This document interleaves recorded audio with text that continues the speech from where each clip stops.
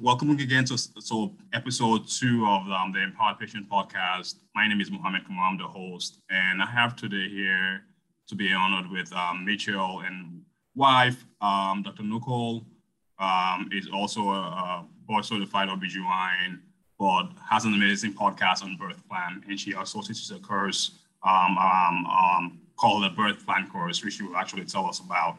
But this is for expecting mothers.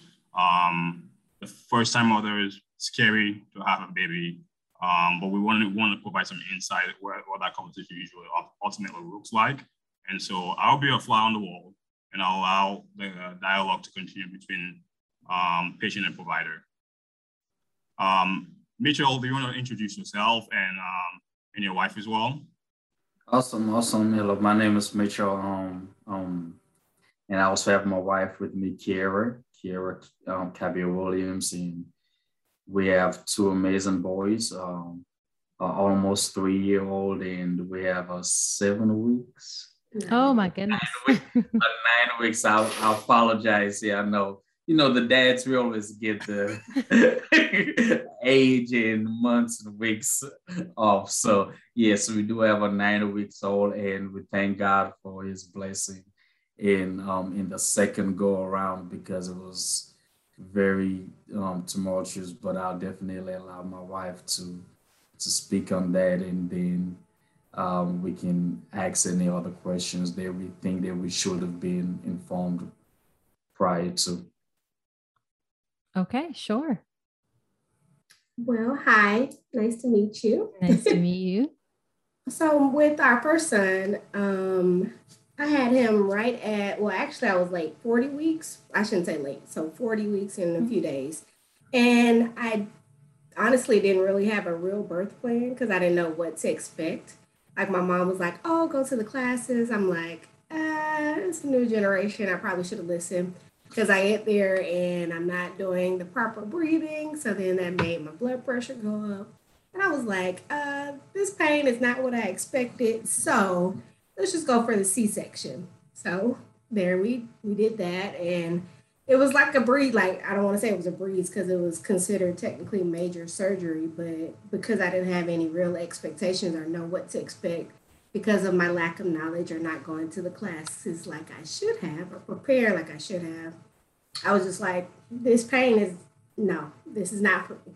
So fast forward to 3 years, 2 years, 2.5 years.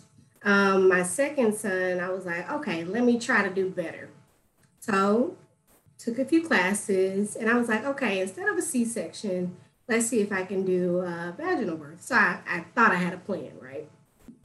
Same thing.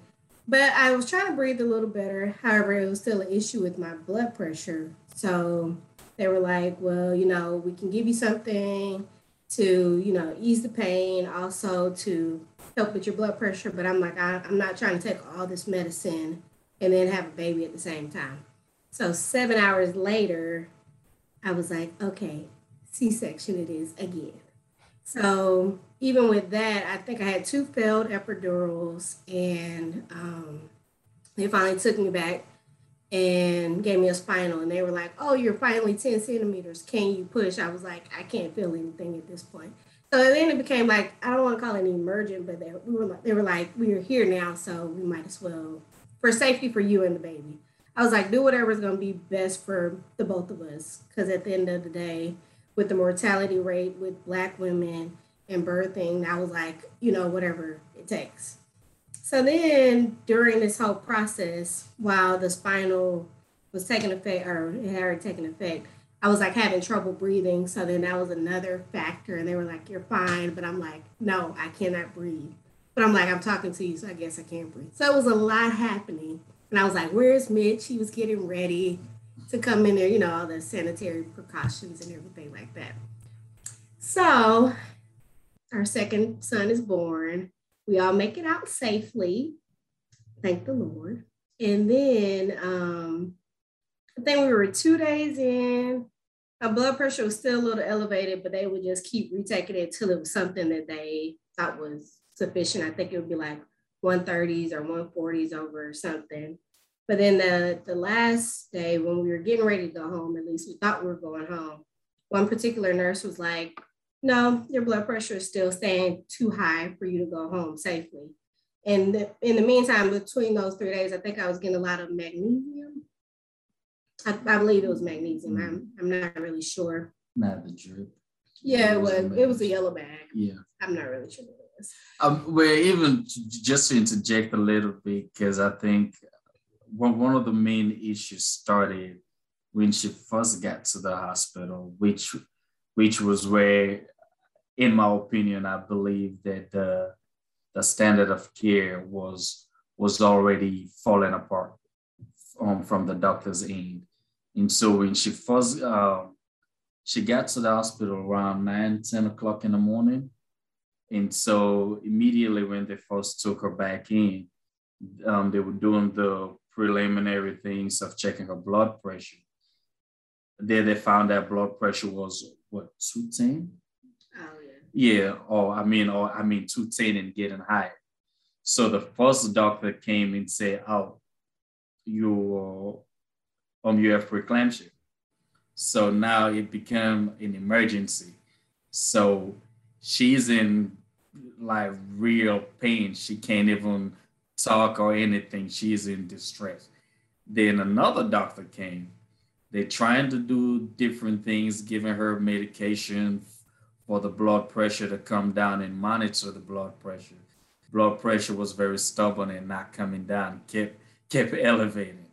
And so at this point, it became, okay, we're seeing a blood pressure that's being elevated, but it was the attitude towards it was not very concerning, in a way where I felt like if we were a different race, it would have been more of an alarming situation.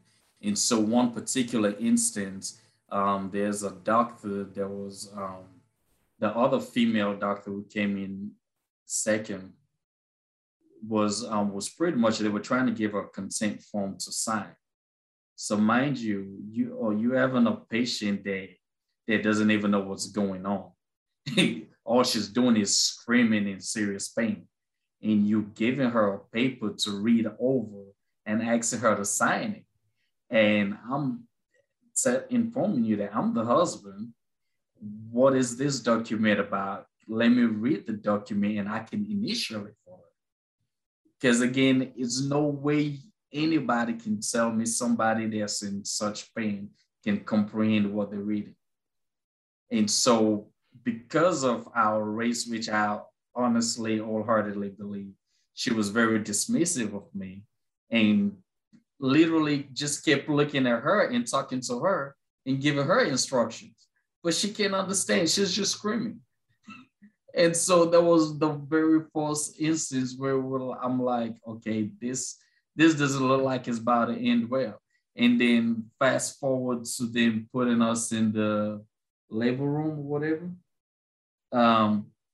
They came back and started giving her the first epidural, and that didn't work.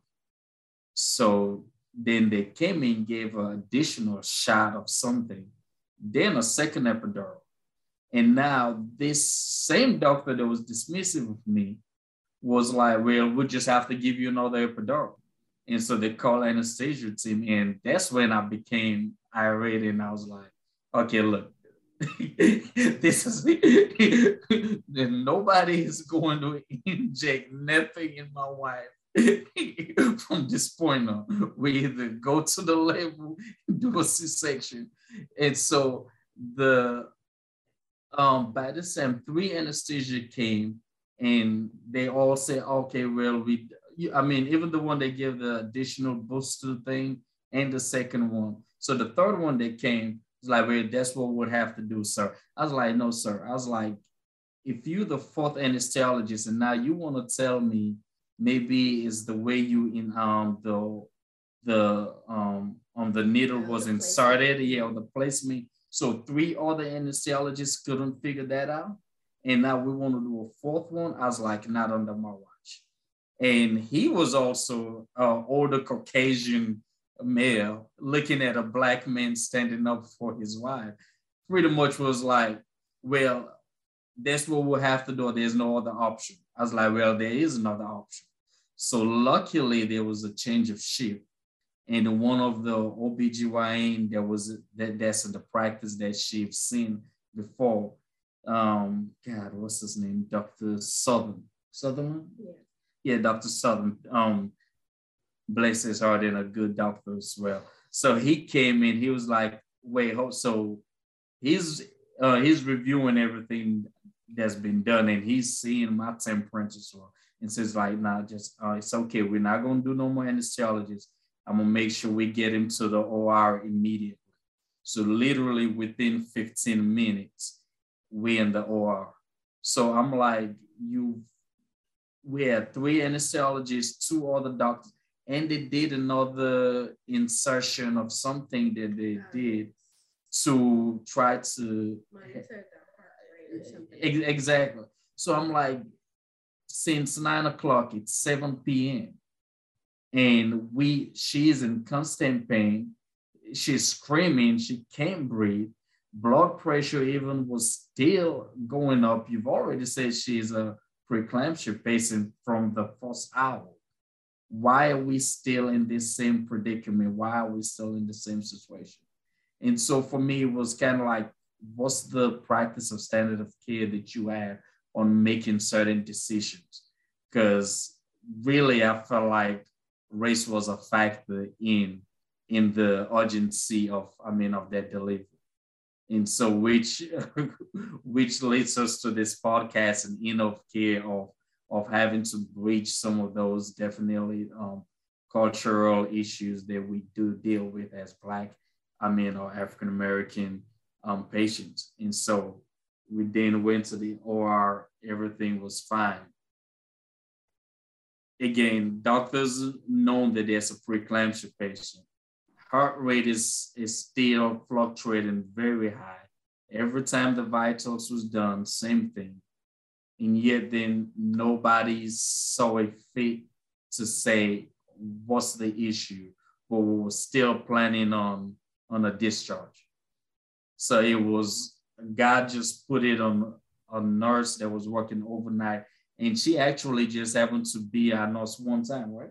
Mm-hmm. Yeah, she was our nurse just for one time, and God just put it in her heart that night to say, no, something is not right.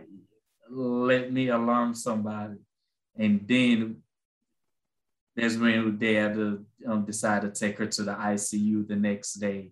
Then at this point, they saying, well, we have to do blood transfusion, and we have to do scan, CT scan or something, or some type of scan that they had to do. And so now I'm like, okay, blood transfusion, why? So the first thing that you're telling me is blood transfusion, but the vitals and the blood pressure pills or whatever, and you've been seeing the blood pressure numbers, and nobody mentioned anything, but now it's blood transfusion.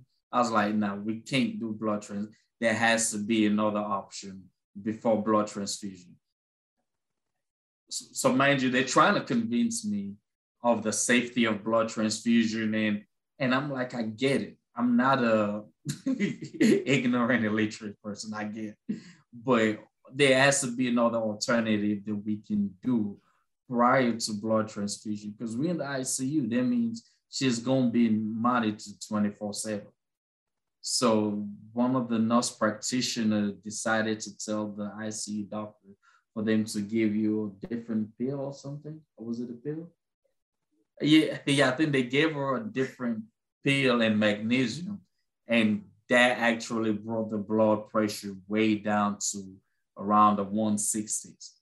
And so they monitored her for 24/7 straight under this same medication, and the blood pressure was consistent. And then we went back to the room for another extra day, and everything was fine in getting discharged.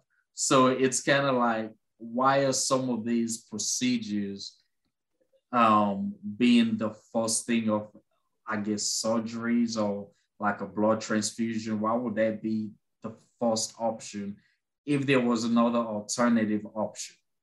And so then it's like physicians having too much caseload to handle where they can't really think to make critical decisions than a nurse practitioner or even the nurses who make those life-saving decisions for us, which I believe those were life-saving decisions and very cost-saving decisions as well, because a blood transfusion cost and a pill cost are two different costs, you know.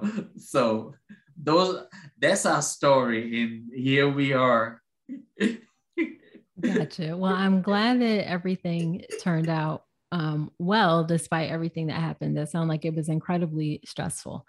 And it's hard for me to like weigh in without seeing all of the information and the things that happened and the details of your medical chart. But just listening to your story, I'm 100% confident that race, of course, played some sort of role in how things unfolded. It's always difficult to determine how much that played a role, because sadly, I have heard similar stories to what you've described from that white people have that experience where it sounds like they weren't communicating well with you about what was going on.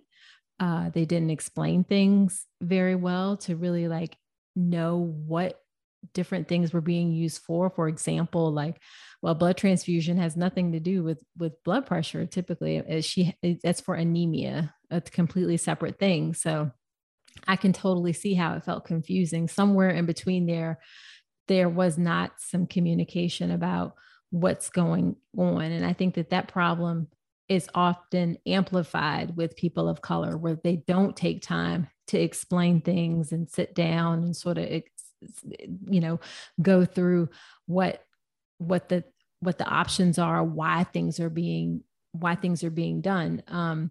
They just don't. So as far as the preeclampsia, it was actually a good thing that was recognized early and at least tried to be treated. That's one of the things that actually has been a problem, that we haven't taken preeclampsia seriously. So if I heard correctly, that was recognized pretty quickly, which is actually a good thing because it's a leading cause of mortality. So that in that respect, that was good. And the magnesium through the IV was also appropriate because it helps reduce seizures, and with those blood pressure numbers being high, that what's called severe preeclampsia, it can be sometimes be difficult to treat. And I don't know what the numbers were, but in general, if we get things under reasonable control with the blood pressure medication, then we're able to continue and try for vaginal birth and all of those things. So you don't have to go to a C-section right away. So it's hard to know without kind of seeing how everything played out. And then as far as the epidural goes, that unfortunately is one of the things that is often not recognize or realize, that sometimes epidurals don't work. There is no guarantee. And I'm just thinking, a couple of weeks ago, we had someone who had I want to say 4 epidurals placed, and none of them worked for her. Like it just didn't work. So it's a rare thing that happens, that we don't always necessarily understand why it happens, but that is a possibility. Some of it is dependent on the skill of the anesthesiologist, but some of it we just don't know. And literally this person, it's like she didn't have preeclampsia, but she ended up having a C-section because the epidural just didn't work. And, it just happened. And she happened to be a white woman. But I do think, again, that there's difficulties, or there wasn't it clearly from what you're telling me, there was some disconnect where they just weren't explaining things and like being involved. And I think it's also a terrible thing that we do, like the whole throwing a piece of paper in front of somebody who's in pain and obviously can't understand. Sadly, we do that all the time. Like that is not unusual that happens, that there needs to be a realization that that's not the right like this is like, stop it. So this doesn't make any sense to do those kinds of things. We've gotten so in our system in many places, just fixated on, well, we have to check this box right now that the consent form is supposed to be signed, without looking at the bigger picture of what really needs to be done. And starting from, okay, I have this person in front of me who's in pain, who's in labor, like signing this piece of paper should be like the last thing on the list. And then sadly, sometimes it'll be like the nurses will get yelled at, or you didn't get the consent form signed. And sometimes they're just trying to do their job and not understand that there's more to it than that. We get so caught up in the things and not focus enough on that woman that's in front of us. And again, I think it can also be very difficult as a Black man in particular, even though you're advocating for your wife, that you have a higher chance of being perceived as threatening or, combative. When in actuality, you're just advocating for this, your wife.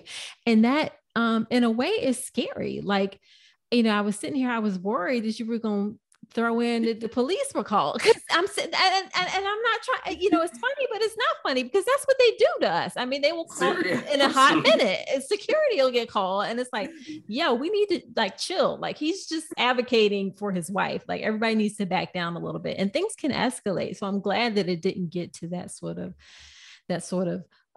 level. So I would say that there's some things about your story that for sure can happen to anybody in our system, because our system is not great always at supporting people. It really depends on the hospital. It really depends, like you said, on whether you get the right doctor who comes in and like, this is what we need to do to get things going. And then I know without a question that some elements of your story are related to the fact that you're a Black couple, and people make assumptions and things about education level and, economic status and all of those things. And it can be really hard to untangle what is what, but we know, we know, we know how it happens. We know how it happens. So, and I'm glad that, thank God that there were people along the way who kind of stepped in, and, the nurse who said, hey, this is not right. We need to do some of the things to get things under better control. And you're here because it could have turned out completely different. It really could have turned out completely different. And I think in terms of how to, is there anything that you could have done differently? That's always the hard part to say, because I don't think that there's anything. I mean, you educated yourself as best you could. You had someone there who could advocate for you on your behalf and speak up when need be. I genuinely feel like there's some things that I know that are issues, and that's what I work on, is helping to educate people and provide them with the information so that they're empowered and they can ask the right questions. But the frustrating part for me is that I can't be with every single person when they give birth. I would love to be able to, hand pick all the good doctors I know, because there are lots of good doctors out there, so that they can be there. This was like a systems issue and failure about the way that we practice that. It sounds like, from what I hear. Absolutely. Thank you.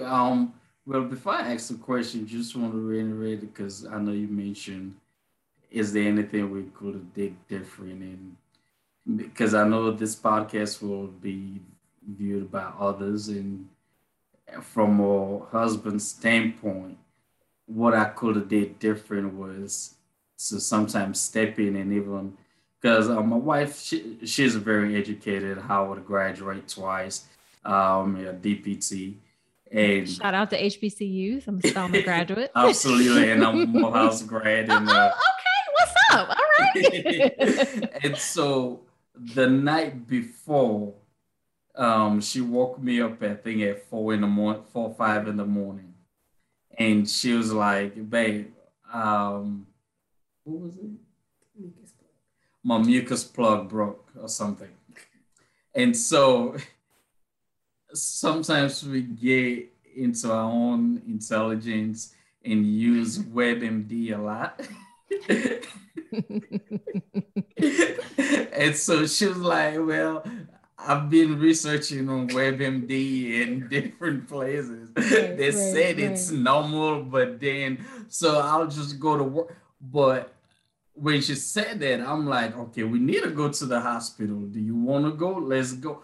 So at that point, I'm in a position of I want to respect her views and give her a chance. But this experience have made me realize that next time is no should we is you need to grab this bag or I'm grabbing this bag and we going. Well, I would say she was actually right. Like we would have said you don't need to come in just for losing your mucus plug. So she was right. We would have been sitting back home. Right? Yes, you would have. Okay, so now for viewers, how can I mean, I guess is there not a proper way of how can the medical probably feel maybe put her in some situation like that, maybe even put her in some type of like monitoring at a hospital instead of sending her back home, because from 4 a.m. till 10 a.m, it's a 6 hours difference. The blood pressure started elevating to being a preeclampsia patient.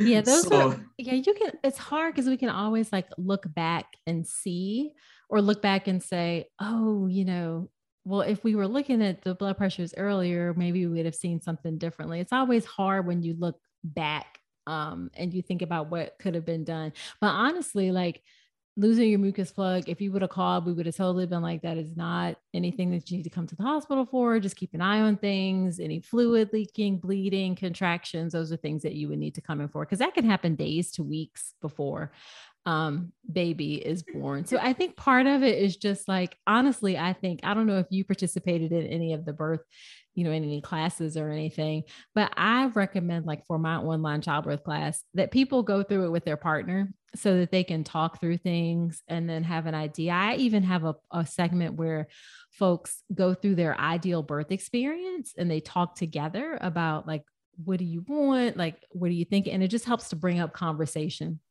so you can know about some of these things. So that's what I would say about that. That's interesting. Also, with the birth plan, then, so it's clearly it's very essential that the mom and the dad are in this class, and not just the. Or at least have some conversations about things, about like what she's thinking and what she. And I say birth plan because that's what's commonly used. But one of the first things I teach is that we cannot plan birth. Doctors can't plan birth. Moms can't plan birth. Babies plan how they're going to come into the world, and they don't tell us their plans. So it's really like wishes, how we think we would like things to go, our desires, but really it's being flexible and understanding the possible things, because birth is as you have now known, birth is very unpredictable. And we cannot predict. And any doctor who says they can tell you when somebody will go into labor or how labor will progress is a liar, because they can't. Birth is unpredictable. It's going to go how it goes. And part of education is being able to ride the flows of that unpredictability and know that, okay, for this moment, it's going to be this. And another moment, it's going to be this. And that's part of what we have to do in order to, as a system, to help people manage that and understand that I can't always tell you what's going to happen 6 hours from now. Like, that's just not how birth works. And being confident in my abilities and knowing that I can say, I don't know, but I am watching these things. Here's the things I'm looking out for. Here's what we need to do next. Here's the next step and the next step and the next step. So. And that gives patient peace, right? Mm-hmm. That's part of that culturally, when we say culturally competent, right? That allows the patient to have that dialogue.